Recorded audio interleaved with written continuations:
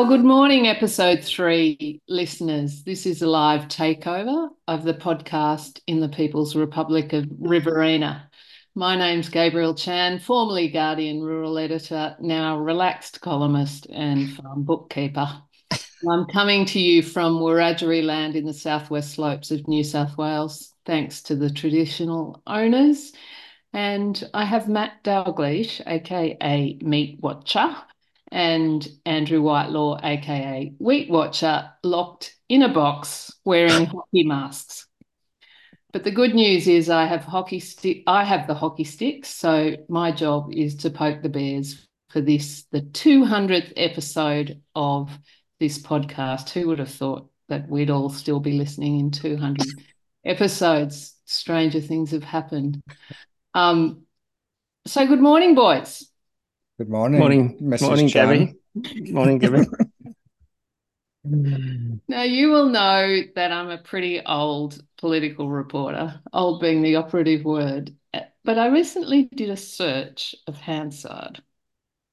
Ah, If you put in Hansard and you add live export to that search term, you come up with the phrase a very dodgy firm.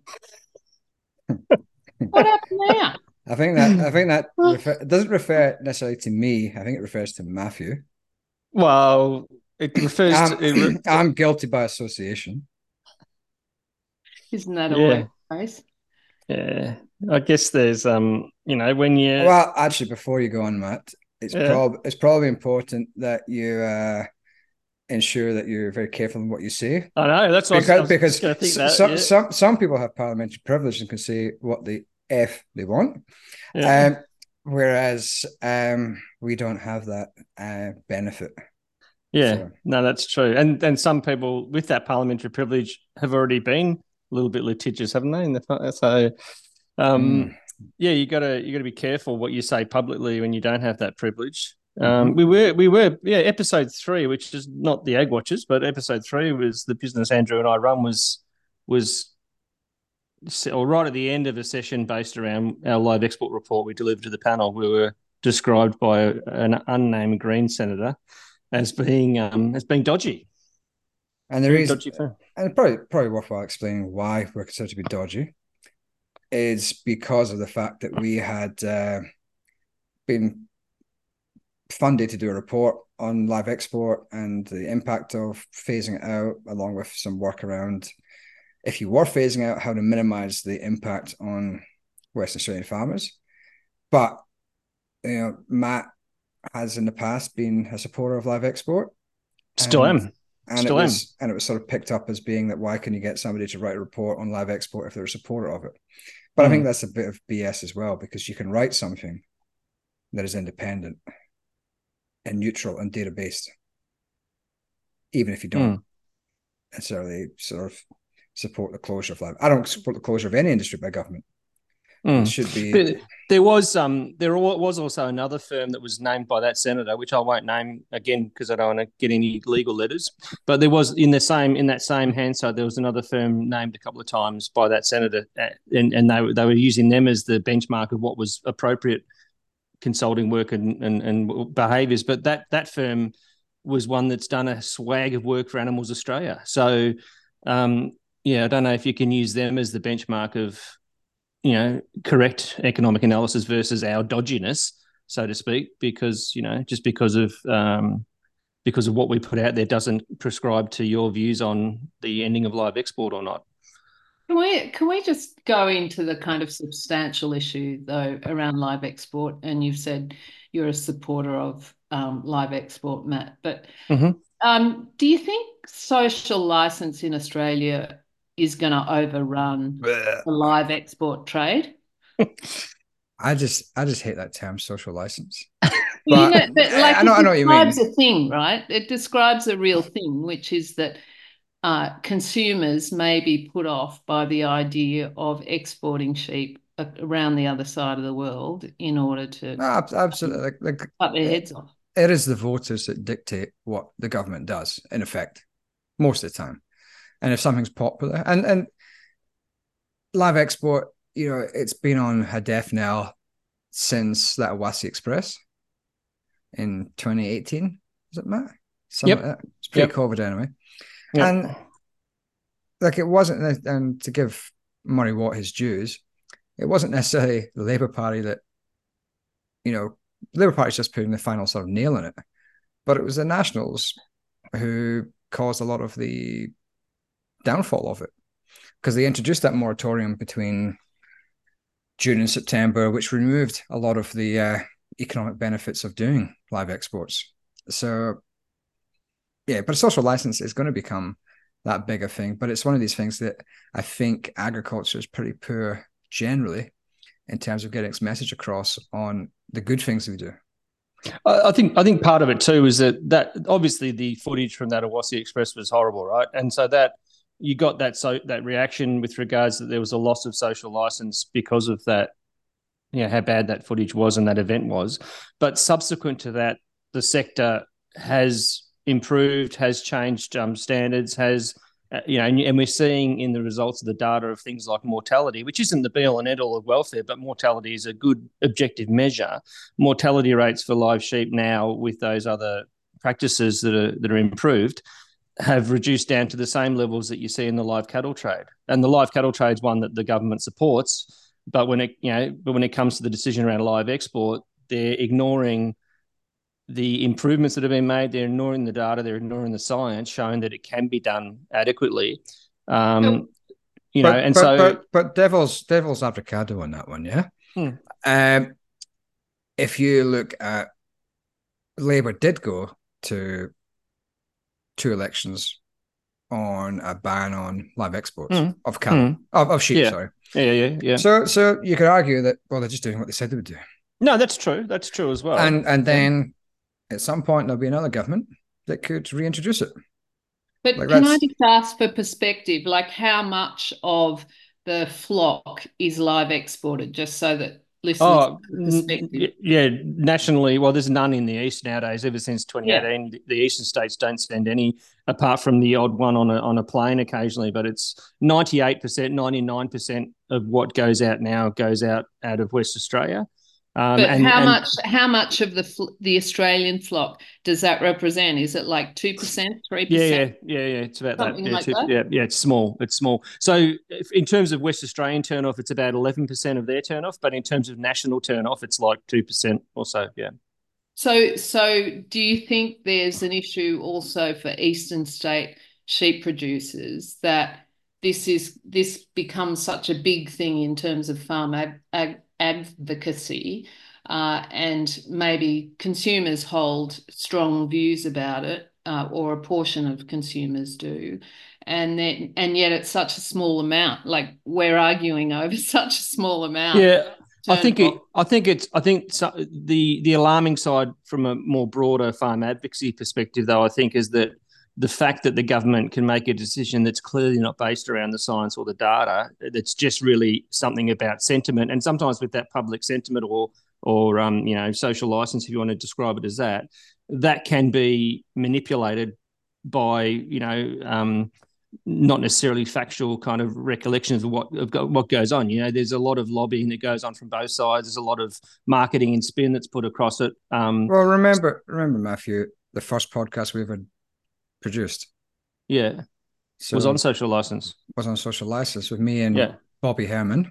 Yeah, that wasn't an AgWatchers one. That was a previous podcast. But that was the whole point of it. Like, social license can be manipulated. Yeah. But also it's incremental. So if you go from, say, if you ban caged eggs, you can move on to banning barn-raised eggs. And then you can just move on and on right through the supply chain as improvements are made. But at the end of the day, it's down to votes. But from a policy perspective, when a government makes a decision that's just backed in by because we promised to do it, but it doesn't necessarily follow the data or the science. There's no real. There's a lot of things. There's a lot of things that don't follow. Like Matt, grow up. But that's a scary. That would be a scary proposition to people in that policy setting, that you can see decisions being made on the basis of just a whim, right? That's why I think you've seen this reaction from the likes of National Farmers and other organisations that there's a concern that if they can do this with live export, what can they do with other things? Murray-Darling Basin, decisions, blah, blah, blah, whatever. Get rid of negative gearing, that type of thing. Mm. But things don't happen because of how much stuff happens because of science. Bugger all. Things happen because it's the vibe of it. Let's stay on meat. Because right now in sale yards around me, the prices are plummeting.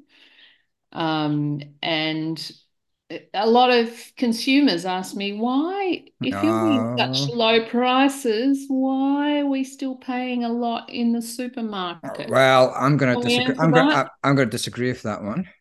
Really? Because I went into Coles last night, and they do like a really good packet of lamb ribs, and apparently it serves 4, but that's nonsense because it just serves me. But it's used to be $18, now it's down to $13. This man is not getting sponsorship from Coles. But it's the cost of living crisis is over. Well, is it over? It's over. It's done. Relief. Now that drop in retail prices has only just come in the last week or so. And certainly the sale yard price has been coming off for a while. Although the sale yard prices have recovered a little bit the last week or so as well. So maybe that gap between sale yard coming off and retail not moving is slowly changing now. Just tell me, is the data out there to show a proper price breakdown between the return for, say, the difference between farmers, processors and retailers? Like, can we see that data? Because I once saw a graph or a bar chart from Henry Dimbleby, who ran the UK National Food Policy, and it had quite clear average returns, obviously, on capital employed for each of the kind of stages of food processing from the farm to the plate. Can we do that in Australia? Not as you've described it. There's a couple of things we do a kind of estimate of the farmer share of the retail spend. But the UK does it through the Agriculture and Horticultural Development Board. Yeah. So they get, the government funds a program to actually record all that information. But we actually did look at something, Matt, didn't we? We were talking about that. Did you start that one? What, in terms of looking at retail pricing?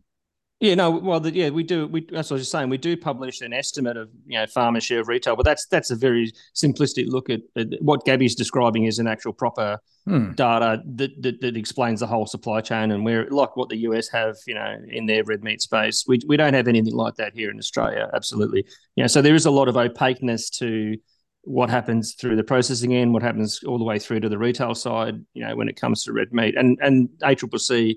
The report they put out on red meat transparency from the sale yard right the way through to retail, and it focused on the beef space back in 2015. They kind of outlined that there was a lot of gaps there in terms of what's available data wise and what's available to explain what's exactly going on in that industry. So why not? Why don't we have that if other comparable countries have that?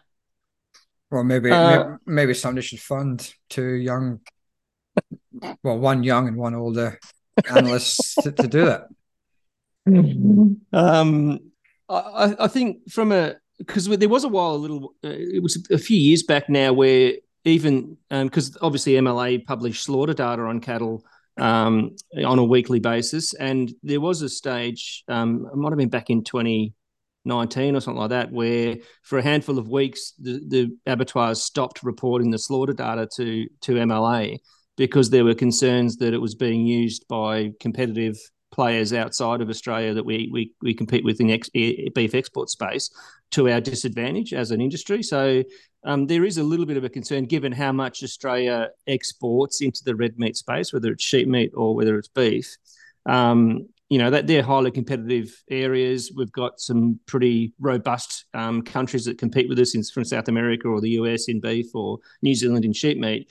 It doesn't matter which red meat you look at, whether it's sheep meat or beef, give or take any year, we export about 70% of those two products that we produce.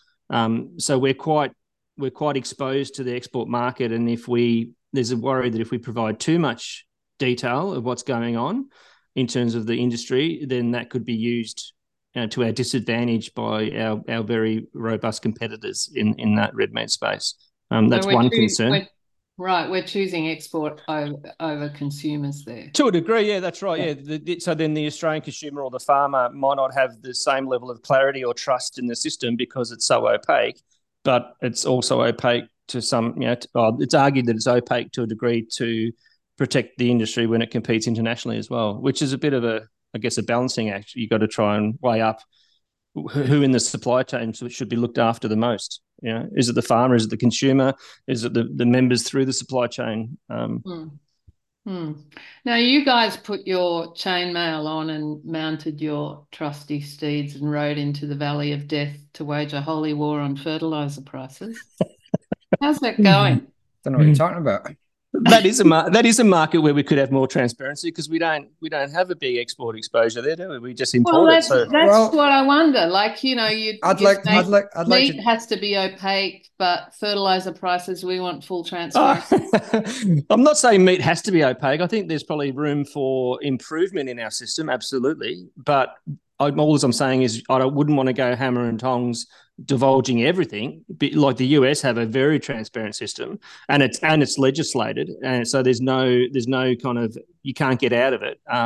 But then when you look at the US beef industry, they consume at home, they consume 90% of what they produce in beef, so they're only really exporting 10% of their production. So therefore, while it's still, they still have a competitive market, the biggest market for the US industry in the beef space is their own consumer, so they can fairly comfortably allow all of that information to be accessed by anyone. We just have to be a bit more careful, I think, but it doesn't mean we can't improve. We could still improve transparency, absolutely. So, I just want to go back though. Yeah. And you said that we had mounted our chariots and trusty steed, I think it was trusty steeds and wage the holy war and cry havoc and let slip the dogs of war.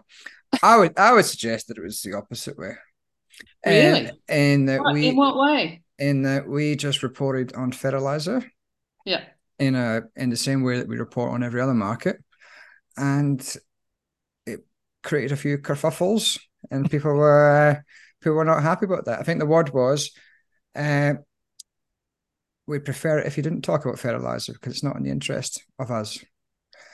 I think Matt wrote in the very esteemed publication of The Guardian. Oh, that was the other time I was in Hansard, was when I got quoted by a different Green senator used our information to their benefit, but then all of a sudden, when it regards fertilizer, they were happy to use us, but when it comes to live export, we're dodgy. And the joke's on them. They're calling you a dodgy company when Matt's a card-carrying Greens member.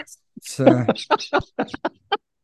the quote is, though, from Matt: Australian farmers are being taken for mugs, treated like mushrooms by being kept in the dark and fed a load of crap. So just for the listener who's not across this, can you just describe why you thought the fertilizer supply chain was opaque? Well, there's no published, kind of like any other commodity around the country. You can go to a fairly objective place and find published information on pricing, at any time. Whereas in the fertilizer space, it doesn't really exist, right? That kind of access to, and I think the fertilizer industry as a whole, I think they like the idea of it being opaque, and they can kind of control the narrative, and so that's where we come in. And Andrew's probably one to speak to it as well, because he's the one that looks at it more regularly than me. But, when we can come in and show data that maybe explains what's going on. I think that's all we've done is show data, and that's it. There's no opinions. It's just data. No. Apart from Andrew, for people who don't understand it, or maybe coming from a complete kind of farmer perspective, we usually will get a call early in the year, and it'll say, we'll say you've got to order because there's a shortage, right? It's running out. So what's going on there? So that's what I'm talking about. Is imbalances of information, imbalances of information asymmetry, if you want to use the technical term. We sort of see this sort of view of there's no real, other than what we produce now, there's no other way of really seeing what the fertilizer price is without calling up. And if Matt calls up, he gets one price. If you call up, you get another price, and vice versa. But then it makes it really hard to start comparing the actual market. So you can't suddenly say, oh, well, how much is it in Saudi Arabia where we get most of our urea? So what we want to be looking at is saying, well, how do we compare relative to the rest of the world? What is our relative price? Because then we can see whether a price is good or bad or normal. But going back to what you mentioned about like the running out of fertilizer. Like we need to get some better supply chain people in the fertilizer industry, because every year they're just on the cusp of running out of fertilizer. It's like you'd think, maybe they should be looking at just now. It's, what is it, November just now? They should be looking and thinking, well, maybe we need to order some in for next year, because the last 10 years we've ran out every year.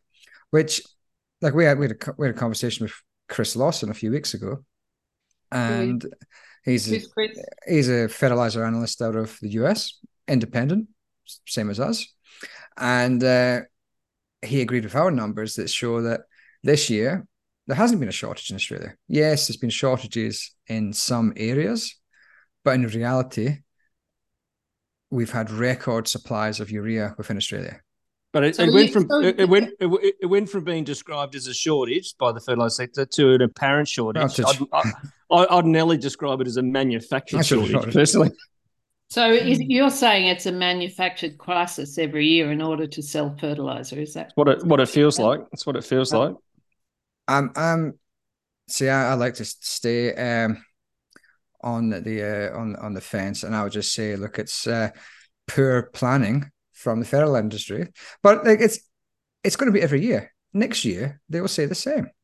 Get in quick. Like it's the same as selling an iPad. Get in quick before you can't get the new iPad, or the new Cabbage Patch doll, or Teenage Mutant Ninja Turtle toy. You got to get in quick, or you're not going to get it. It's the oldest selling technique in the world. So how many suppliers are there in the market? Is this an issue of not enough suppliers or control of supply? We've got a couple of suppliers. We've got, obviously, Nutrien's a big one. RPL's a big one. Koch, a few other ones. That, there's plenty of suppliers. But yeah, they all take a very similar approach to, we don't like too much visibility on it. So like we don't get it as much anymore. But Matt and I have been together for a long time now as a couple, and and so that's 7 years, Matt? Yeah. Yep. So Matthew, when you joined Mercado, we started talking about fertilizer then, and then we got a bit of controversy then. But then when we went to TM, we started talking about fertilizer again, probably a bit bigger, sort of more focused. And then we would get phone calls every time we wrote an article saying, just trying to pressure us. But turns out it's really hard to pressure a bloody gruff, argumentative Scotsman to do something. Well, there was a phone call where you got told that you didn't really understand how the market works. I don't understand markets. Which is probably right, Let's go from competition. From transparency to competition. It is a good point now, that what you said about like the sales, like creating an artificial shortage. And I just want to remind people that if you don't subscribe to the AgWatchers podcast now, you'll miss out, because it's limited volume. So sign up. You might not get to 201. Yeah, probably not. Probably cancelled for swearing or something.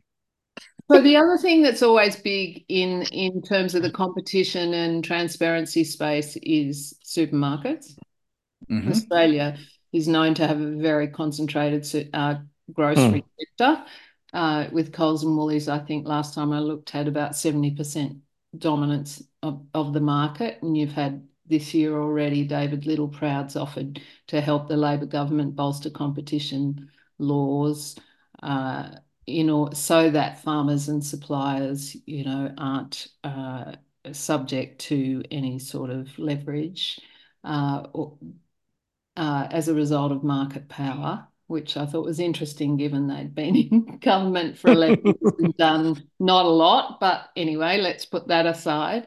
And the old competition watchdog chairman, Rod Sims, has also had a crack this year talking about, big supermarkets have likely used their market power to increase prices higher than necessary during this cost of living crisis. Why is competition so limited in not only in supermarkets, but pretty much the whole supply chain in ag? You would remember well, maybe not Andrew won't remember this, in the 90s. He was wandering around in nappies probably. And you were probably, Matt, he's still wandering around in nappies occasionally. But Matt, you were a wolf of Wall Street, weren't you? Like shiny 1990 commodity trader. That's it. 1990, I finished my final year of schooling, and then I went into 1990. I started primary school. Well, there you have it. That's how old you are, Matt. But 1990s was competition policy was a thing, and they were going to open up. The Keating government was going to open up competition and the banking sector, the four pillars policy, where they were going to look to remove some of that and make banking more competitive. There was a whole range of things. But I think part of it actually is it's a bit of a tyranny of low population, I think, right? We don't have the size of population that Europe as a whole does, or North America does, in terms of, so with that extra increased population, it allows for a much more diverse, broader marketplace where you can have multiple buyers and sellers. I think that's part of it. We're really only, 26 million people here. There's only 5.5 million in Scotland. Yeah, but Scotland's part of the. They were part of Europe up until recent times. But they also have a much more regulated ag market too. So is there enough competition? I'm never quite sure about whether there's, like, what have we got? We've got Coles, Woolies, IGAs, Aldi. And then your independent type, smaller, but they're nothing, right? They're the small ones, yeah. And that's, I guess, is there enough? Yeah, but that's what I'm saying. But would it be enough? That would be enough if there was definite sort of controls on, how they act.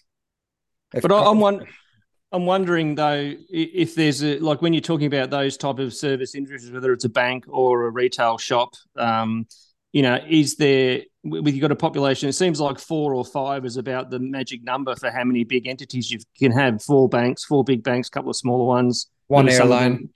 Well, yeah, for a while there we had 2 or 3 significant airlines, or 4, but it's never been many more than that. So I just think, given our population size, it's just not economic to have loads and loads of big competitors, trying to tussle it out for just a very small population size. Well, you look at hardware. Well, what about input sellers?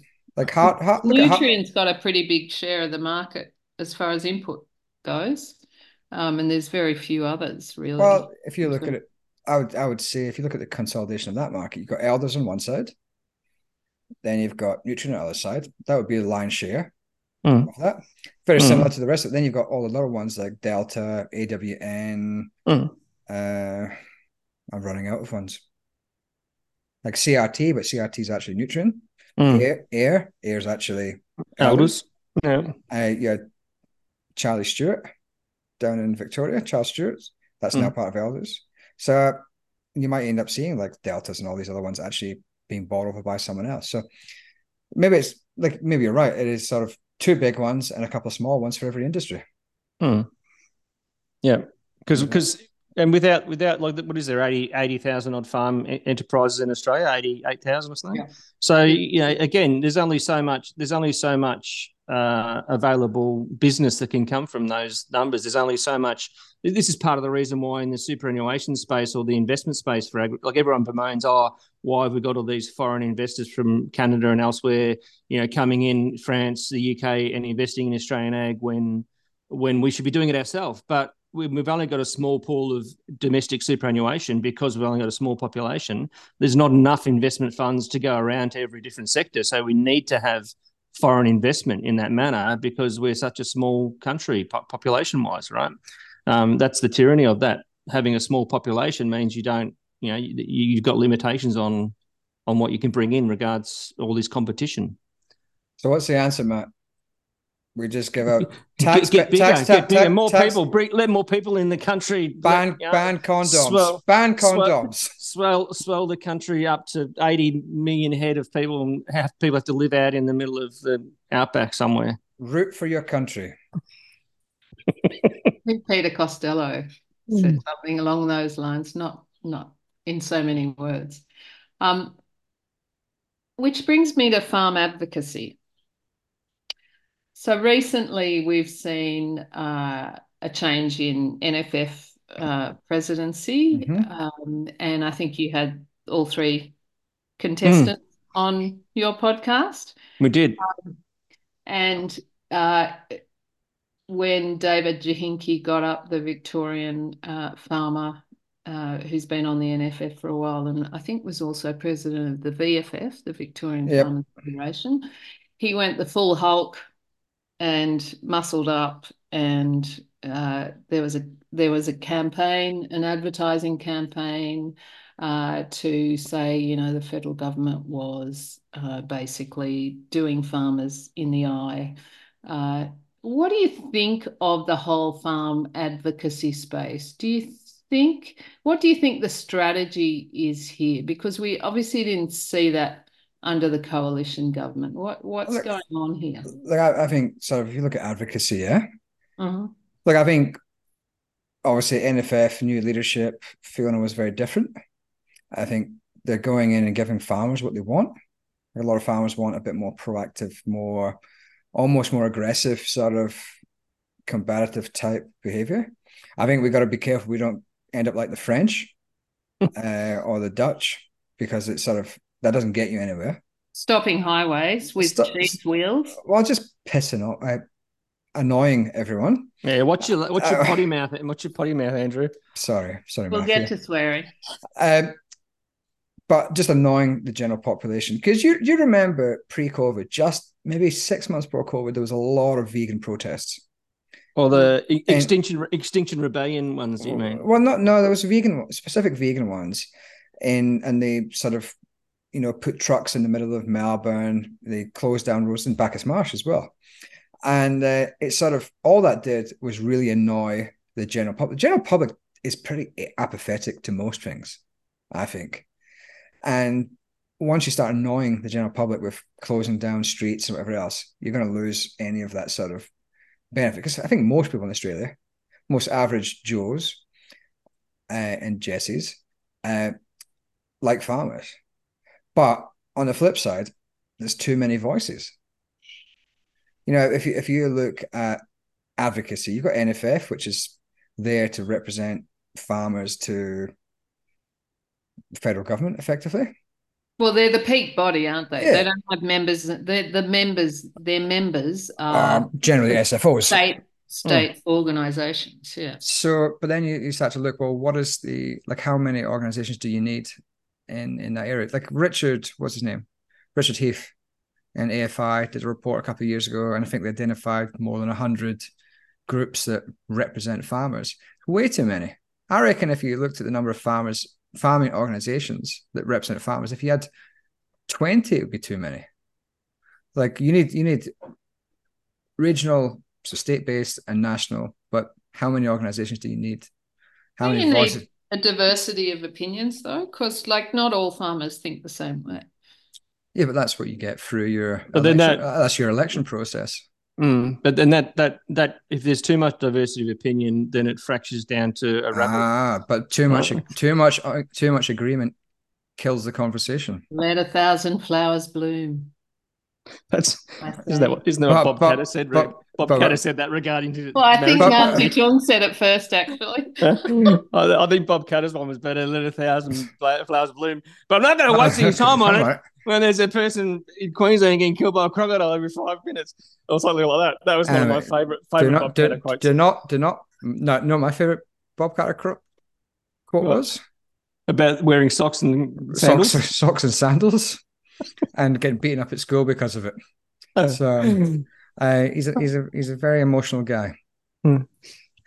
Advocacy, like, I don't know, like, because I look at it differently because I come from the UK, where there's probably the NFU Scotland sort of do all the advocacy, but how many organizations do you need? Do you need sheep, wool, alpacas, goats?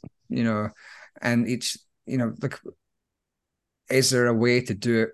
Like, I look at Animals Australia, and they had some pretty dodgy stuff from their co-founder out this week, and I'm not going to mention that in the podcast because it's very, very bestial. But if you look at Animals Australia as an organization, they've got the ideal advocacy model. They bring in tons of money. They've got relatively low number of staff. They're able to pivot and move pretty quickly onto stuff. And they're able to focus their attention on ways of winning. Whereas if you have too many voices, I think you just have, this fractured opinion and like, it's disjointed. So I don't know the answer. I'm sure Richard Heath and AFI and all the SFOs will be looking at what they do. And so, Murray, obviously the campaign happened, I think it was like Wednesday or the Thursday, the first day of the NFF conference, and Murray Watt came out. He was giving the keynote speech. He felt he was a bit blindsided by that campaign. He looked like it by the sound of the speech. He looked pretty pissed off. And, like advocacy, that's its job, to tell truth to kind of power about what's happening amongst its members. But what do you make of the job that Murray Watt's doing? You had him on the podcast. How do you think it's all going between farmers and government? Look, I don't think he'll be the Ag Minister for long. I think there'll be a reshuffle soon, and I think he'll be out of it. And I'll put my money on Raf Shakoni. But we'll see. I'm just recording it for posterity. I don't agree with all the policies, but I think generally he's accessible pretty much. He's like Andrew was saying at the outset with regards to live sheep. He's if he says something, he sticks to it. So you got to at least give him credit to come out and be open and honest around those things. Whether you agree with them or not, it's another story. But the foot and mouth disease, he was good on that. Yep. The disaster response, because remember, he's also the disaster response minister. On balance, just for his kind of how he's been, not necessarily what he's been doing, but how he's been doing it in terms of how he's been managing it, agriculture plus the disaster. I'd give him probably a 7 out of 10 as a scorecard. I reckon he's not too bad. What about David Littleproud and the coalition? Are you noticing anything there? Any changes of tack? I think it'll be much better fun to be in the opposition, just throwing bricks every now and then. I think that would be where I'd like to be. Like, none of this getting in power. Getting in the opposition is where you want to be for a couple of years. But I don't know. Like, what is the ideal? Like, maybe it's the Greens. Maybe the Greens should get a shot as in the ag ministry. The Greens did try to do some things on agriculture back when Christine Milne was leader. I think she's the daughter of a farmer, so she tried, but well, maybe here's a solution. Couldn't get a go. We've got Matt here. So Matthew is a card carrying Greens member. I'm not sure. Not since they called me dodgy. I've burnt up the card, ripped it up. Well, it was like the Murray-Darling Basin burning of the plant. Yeah. Yep. Add that to your emissions pile. Me burning up my Greens membership. I went outside and cut a tree down immediately. So where were we? David Littleproud. Look, it'll be interesting to see, like, when the government changes again, which it will do, not this term, but probably the term after, is what they do differently. And I think And that's where I think there has to be, in advocacy, it has to be apolitical as well.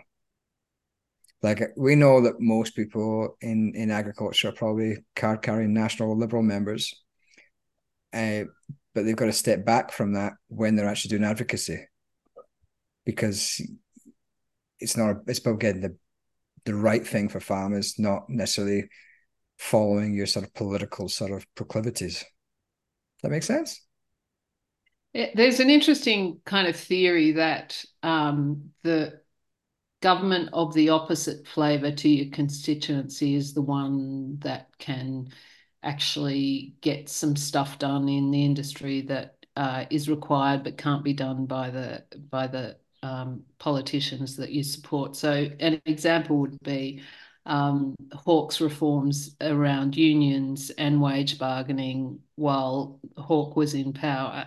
It would be impossible for a coalition to do that without bringing on a war with the unions, whereas John Howard, law. John Howard with his gun, that what he did there was something that probably couldn't have been done by Labor. Yeah. And Tim Fisher's support of that strategy was essential to that getting across the line, and now is Howard names it as his most important reform when he was in government. So there's an interesting thing there. Let's go to carbon markets. We'll get rid of some of the controversial stuff and go to the easy. Yeah, let's go to the easy stuff, right? Yeah. Every week in my inbox, I get something about, do you want to get paid for building carbon in your soil? Do you, lock up this portion, or, all of this sort of movement towards environmental service markets. Where are we at now with that? Like, are you watching the numbers closely on how many ACCUs are getting sold in the farm sector, and do you have a sense of whether it's shaking down a bit in terms of where farmers are at? Because people I talk to, including some experts, say I wouldn't be selling anything right now. Like, I'd be getting a measurement of your carbon footprint on farm, but I wouldn't be selling anything because you're going to need, for example, carbon neutrality to get into European markets, and that will sort of spread down the track. What are your thoughts, both of you, on that? I would say there's a lot of... Now you go, Matt. You're a buddy greenie. This is your area. Well, I'd agree with what Gabby just said there, that absolutely you need to get a measurement of where your baseline is, and start monitoring and collecting that data. But when it comes to the trading of that carbon, I would be very, very hesitant, because I think that it's an industry that's still in its infancy, and it's full of...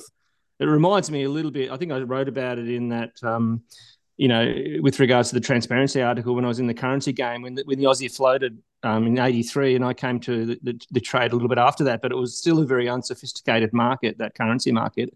And when there's not very sophisticated players, that there's an imbalance of information, like there is in the carbon market as well, that allows for people to get ripped off fairly easily. And I think that's a lot of what's happening at the moment when it comes to some of those contracts, that there's a lot of snake oil sales. Do you guys, Matt, you probably don't, you won't have Instagram, do you? Me, no. I'm too busy on TikTok, mate. TikTok, yeah. And Gabby, you're young, you're in your 20s, so you'll have Instagram. But like, you get all these videos pop up, these advertised videos, yeah? Like, you can be a millionaire if you want to be. There's always Americans, like Tony Robbins type people, like, just buy a house and Airbnb every bedroom, Airbnb the utility room, blah, blah, blah, blah. It's risk-free money. And it's risk-free money. Like, money for jam, risk-free. And that's just nonsense on stilts. Because it's exactly the same when you get like these carbon markets. Like, I went a couple of years ago to a bunch of presentations with people in carbon markets, and I did a module at uni on carbon trading. So I'm qualified to discuss this point. But you go to these sort of presentations, and it was all about, we can give you huge amounts of money and zero risk. Just set and forget. You don't have to worry about it. And And then immediately in my head, I was like, yeah, there's no such thing as a risk-free trade in any market. Like, that from FX, Matt, or cattle trading or pigs. Like, there's nothing risk-free. And so I sort of started looking into it, and I was like, well, what about this? What about that? What happens if this happens? What happens if you have a fire? What happens if the government changes the policy? And it's just, to me, it's a juvenile market. It's an immature market. And it's one that, go and get the credits, collect them, store them, or whatever, measure them, but don't sell them, because at the moment the money's a pittance anyway. You guys are market guys, right? So I had a look at the Clean Energy Regulator fact sheet. So this is the Soil Carbon Project fact sheet. And they talk about your project must store carbon for 25 or 100 years to deliver a long-term benefit to the atmosphere. So what do you think about contracts that run that long? Like, are there any contracts that do run that long, apart from maybe 25 years on a house mortgage? But like, is there any contract? I'm going to sign up to. It's a bad thing to sign up for a 100-year contract when you're Scottish and the life expectancy is 52. But I just, like, I guess, but going back to from a market's point of view, like, long-term contracts are a risk, because you don't know what changes. What happens if you have some issue, you have drought, and you're no longer sequestering carbon, and so you actually have to pay out carbon, for argument's sake. But the other thing as well is, like, the money's not good enough. Like, you're talking sub $50 on average per ton for ACCU over the last 5 years, probably closer to 20 if we took it on average. So let's call it $20. Let's say you're going to get $50,000, for your farm. Some farms that might be a lot of money, but a lot of farms that's not going to be a lot of money. It's not even a Land Cruiser. It's not even a Hilux nowadays. So what is the point in doing it when you're going to have to? It's not money you're not getting that money for nothing. You have to pay something else out into. Usually, you're going to have to pay 50% of that out to an aggregator, and then you're going to have to pay fees, and you're going to have to manage it. You have to look after it. But I think carbon markets are a good thing, because the government is going to mandate more and more industries to buy carbon or buy carbon offsets. So the price is only going to go up because the supply is not really rising. The supply of carbon offsets isn't really rising, but the demand for them is going to rise. We saw that during the COVID times when people switched from gas to coal in Europe. So I think I would be holding off on them until the demand outstrips supply, and you can get $100, $200 a ton for it, not $20 and $19. That's crap. That's rubbish. I guess the thing that worries me is you can talk about markets, and yes, there's no doubt people will make money out of it. It's it's not the farmers though. At certain stages, but it's often not the farmers. But the underlying foundation, the reason for doing it is that you're actually reducing emissions. Like, are you confident that this market will ultimately reduce emissions, or is absolutely not smoke and mirrors and pee and thimbles? What I'd say was, well, one thing, and sorry if I'm talking too much, Matthew, but one of the things we'd say is, at the moment, it's the carrot approach. We'll give you a bit of money, you sequester carbon. But nobody's really doing it. Like, if you look at the number of farmers actually sequestering carbon and recording it, it's minimal. Yeah, they might be doing carbon sequestration things like minimum till, no till, which actually does sequester carbon, but they're not actually getting rewarded for it. But I think at some point, I reckon by the end of this decade, the government will say, we're going to start using the stick approach, and you have to do this. It won't be a thing of, we're going to use a market mechanism, a voluntary market mechanism. We're going to use a compulsory record your carbon, and you might not even get paid for it. Which might be why you want to keep your ACCUs, yeah. As a global society too, we've been pretty much aware of global warming since the 70s, right? So we're talking 50 years now, where we've just continued to. Is it 50 years ago? The 70s? Yeah, mate. Yeah, I know. So and we when look, you were wearing bell bottoms and listening to ABBA. That's it, And mate. the Bay City Rollers. That's my sisters loved the Bay City Rollers. They loved good Scottish tartan wearing band. It sold more albums than the Beatles. Did they? The Bay City Rollers? I'm going to Google that because it might be a Scottish myth. Could be. It sounds like it might be a myth. Like Loch Ness Monster. Now we're going to get some complaints, aren't we? But no, getting back to that, we as a global society, I think, are incredibly poor at doing what we need to do in terms of emissions, because there's some hard decisions that need to be made, and carbon markets aren't going to solve it. I think we're talking, and we're probably going to get to a stage like Andrew was saying too, that we're not going to stop at a 1.5% warming. We're going to continue to see issues occurring over the next few decades because we won't be able to stop globally. And then we'll get to a stage where we'll have to start doing something because we're going to be, going down a pretty horrible pathway. But then, if you get to these tipping points they refer to in terms of what happens to global climate patterns and stuff, that it might then be a 50 or an 80-year process to try and reverse the damage. So that's what I think we're going to do. I don't think carbon markets are going to solve anything. Interesting. And finally, I want to end on a sweary note. I'm not on the platform that was formerly known as Twitter much anymore, but I believe there was a little bit of a controversy. And it wasn't us. No, we don't. And it didn't involve you. No. And I reckon it's all Tell us what happened. Tell us what happened and why. Well, here's my view of the story, yeah? Yeah. So a couple of years ago, in what year was it? You could tell me. A couple of years ago, somebody released a book. Oh, yes. Right? Yes. Somebody released a book. And, with an expletive. 21. With an expletive in the title. Yeah, right here. Yeah. That was released. Disgraceful language coming from a lady. And we and I'm no lady. and I think we might have had you on the podcast to talk about it, and that was the first thing we raised about was the inappropriate language. Yeah. and the complaints. Because your aunt, is it your aunt that listens? Yeah, Auntie Julie. She was just disgusted by the sort of the language used. So you wouldn't get away with that in a proper country like the UK.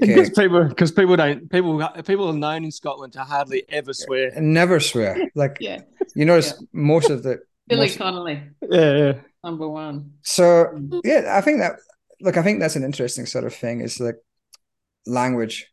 Like I think Gillian Fennell had swore a few times in tweets, and then somebody complained about the swearing, and it didn't look good in the industry.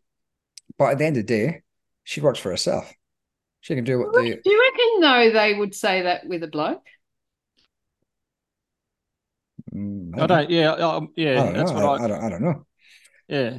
I would hope that it's not just because it's a lady with a strong opinion that sometimes swears, and that's more the issue rather than the swearing. I don't know. It's hard to tell what motivates a person, but I mean, I don't. But I think it all was a domino effect from the release of this book, which sort of gave people the power to swear. Yeah, and so this is the end result: a fractured agricultural industry because of reputable person such as Gabrielle Chan open Pandora's box, open the sluice gates, opened the floodgates of disgusting language and inappropriate behavior. And it's so interesting though, isn't it? How culturally we've become so used to swearing. Mine isn't the only book with the word, fuck on the cover. So it's such a thing in media and politics. There's people swear all the time. Politicians swear all the time. Journalists swear all the time. And it's become quite accepted amongst certain I think lower circles, perhaps. Well, it's interesting because I've read the scientific literature on swearing. No way, really? It's a really good book. Do people study that stuff? Yeah, people study everything.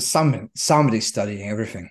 But so what do they say? So it was interesting because it's a really good book, and I recommend it to everyone. It's called Black Sheep by Richard someone, who's a psychologist, and he goes through all of the bad things that people do and why there's actually reasons that it can be good, like alcohol. There's too much alcohol is bad, but a little bit of alcohol is actually good for you. Creativity, your thought process is better after two glasses of red. Hence why I've got 2 glasses of red at hand at all times.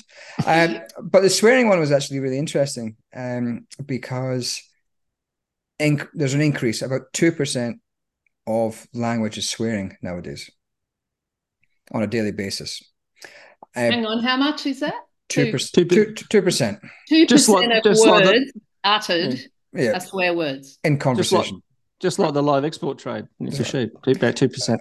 But anyway, so what it said was they did research into who swears.